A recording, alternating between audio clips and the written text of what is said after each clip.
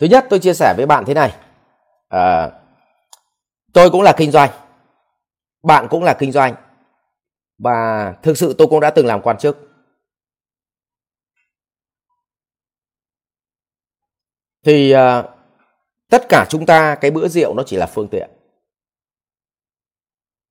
Và cái phương tiện ấy nó đưa cho chúng ta lại gần nhau hơn, có thời gian ngồi nói chuyện với nhau nhiều hơn, và thậm chí có tí rượu vào thì nó mạnh mẽ hơn. Và thậm chí có tí rượu vào nó mới lộ cái gót chân asin ra, tức là nó lộ cái bản năng con người ra, thì giao tiếp nó cởi mở. Vì bản chất của giao tiếp cởi mở chính là việc chúng ta được sống với bản năng. Cụ thể, từ đấy ví dụ trong uống rượu nó có 3 tầng bậc. Một là uống rượu với nhau có thời gian để trao đổi. Hai là uống rượu với nhau uống say rồi, mẹ nói gì cũng được. Không may nói nhầm thì bảo hôm qua em uống rượu tí, và uống rượu thường nó to mồm, nó mạnh mẽ hơn. Hoặc là uống rượu xong thì đi hát tí, mẹ chí chóe tí. Thế là nó thành cái bản năng. Mà nguyên tắc bản năng là hai thằng cùng chung một sở thích thì dễ trao đổi với nhau bằng bản năng hơn. Ví dụ không phân biệt giàu nghèo, đều thích bóng đá thì nói chuyện bản năng hơn. Hai thằng cùng thích gái thì nói chủ đề gái, nó bản năng hơn. Nó không phân biệt vị thế nha, nó rất là hay. Nó không phân biệt vị thế, không phân biệt giàu nghèo. Đấy. Thì chính vì vậy người đời người ta hay mượn chén rượu để làm việc đó. Nhưng bản chất nó cũng là câu chuyện là ông tìm hiểu tôi thì tìm hiểu ông. Vì bữa rượu ấy nó là phương tiện với cả hai thằng nhé. Mình thì cứ nghĩ là rượu nó là phương tiện với ông để mình tiếp cận với ông kia. Nhưng biết đâu rượu nó cũng là phương tiện để ông kia ông ấy hiểu mình thì sao? Và biết đâu nó lộ gót chân asin của mình ra thì sao? Vậy thì bản chất trong cái bữa rượu ấy nó cũng là con dao hai lưỡi. Chứ nó không phải là hoàn toàn tốt. Nhưng mà vì cái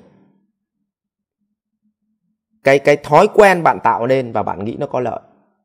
Vậy thì tôi tổng kết lại là bữa rượu nó cũng chỉ là phương tiện để chúng ta có thời gian ngồi với nhau.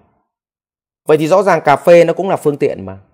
Vậy thì điều quan trọng nhất là trong cái thời gian ngồi ở quán cà phê, hay ngồi ở bữa rượu, hay là ngồi ở karaoke, thậm chí ngồi ở xông hơi, hay ngồi ở văn phòng, thì bản chất nó chỉ giải quyết được hai việc thôi. Một là có thời gian bên nhau, và hai, hiểu nhau hơn.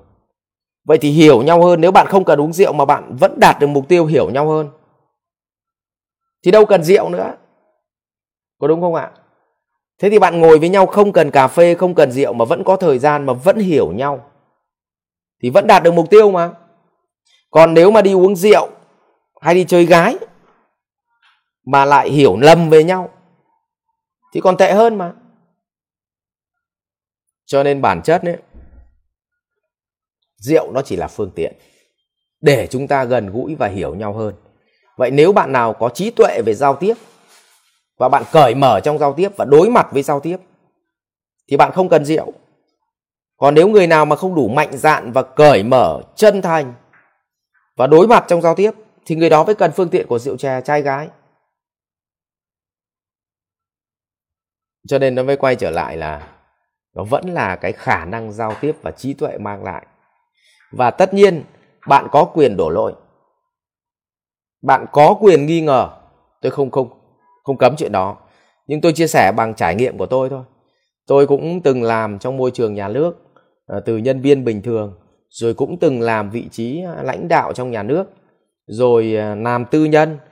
Trong tư nhân thì cũng là đi tiếp đối tác, cũng là những cái đối tác mà quan trọng mà tôi cần họ, chứ không phải là họ cần tôi. Rồi cũng có những đối tác tôi cần họ. Nhưng mà gần như là để mà tôi uống rượu, tôi phải thả cửa uống rượu hoặc lấy uống rượu là một phương tiện để mà tiếp cận với nhau cho nó vui thì tôi không làm. Và tôi sẽ dùng tỉnh táo để trao đổi với nhau bằng giá trị. Thế còn đôi khi có bạn bè thì lại có khi lại làm tí rượu. Không sao cả. Thế thì cái chính ấy, là chúng ta trong cuộc sống tất cả là vạn pháp, là vô thường. uống rượu, mặc đẹp, đi xe hơi, nói lời tử tế, nói lời mất dạy. Tất cả những cái thứ đấy nó chỉ là pháp thôi. Nhưng điều quan trọng nhất là chúng ta tấm lòng, trái tim đến với trái tim và thể hiện được cái mong muốn của mình để cùng mang lại giá trị cho hai bên, thì rõ ràng là bữa rượu nó không còn ý nghĩa nữa. Vì vậy bạn tập trung vào mục tiêu và đừng tập trung vào phương tiện. Nếu tập trung vào bữa rượu thì người ta gọi là chấp pháp. Còn nếu mình coi bữa rượu nó chỉ là phương tiện thôi, và nếu mình thay phương tiện của rượu bằng phương tiện nước lọc được thì là tuyệt vời. Rồi, chúc bạn kiếm tiền nhưng phải khỏe. Còn kiếm tiền mà cơ thể lại mà nó tệ hại, nó mệt mỏi và làm khổ cả một gia đình thì không nên kiếm tiền nữa. Thế thì thà kiếm ít tiền mà trí tuệ nó tốt, nó khỏe mạnh, gia đình hạnh phúc thì còn tốt hơn rất là nhiều. Và tôi chia sẻ thêm một tí này nữa, và tại sao tôi thay đổi về cái chuyện tôi không uống rượu với đối tác một cách bét tai lại nhè. Là vì lúc đầu tôi cũng nghĩ như bạn ấy, năm 2008, tôi sinh năm 76, lúc ấy là tôi 32 tuổi. Thì lúc bấy giờ tôi đang là hiệu trưởng của một cái trường của tập đoàn Vinasin. Và tôi uống rượu. Tức là tôi tiếp khách nó liên miên từ ngày này qua ngày khác, mà các anh chị biết rồi đấy. Làm trong một tập đoàn mà lúc bấy giờ ở Thái Bình với ở Nam Định là khách khứa về liên tục. Và tôi uống rượu triền miên từ ngày này qua ngày khác. Và đến một ngày đẹp trời, buổi sáng tôi dậy và tôi cố nhớ là ngày hôm qua tôi làm cái gì. Thì gần như não tôi trắng và nó mất trí nhớ. Tức là rượu nó tàn phá trí nhớ đến mức độ như vậy. Và tôi chợt tỉnh, tôi bừng tỉnh. Và tôi bảo nếu tiếp tục như thế này nữa thì mình có tiền nhưng mà thành tâm thần. Và đấy là lý do tôi phải nghiên cứu và làm thế nào bỏ được rượu. Thì tôi nhận ra một điều là rượu nó chỉ là phương tiện. Vậy thì mình không uống mà mình giải quyết được vấn đề thì nó tốt hơn mà. Chứ còn nếu uống rượu mà tàn phá cơ thể mình để rồi kiếm được mấy đồng bạc thì không bán sức khỏe lấy tiền. Đấy.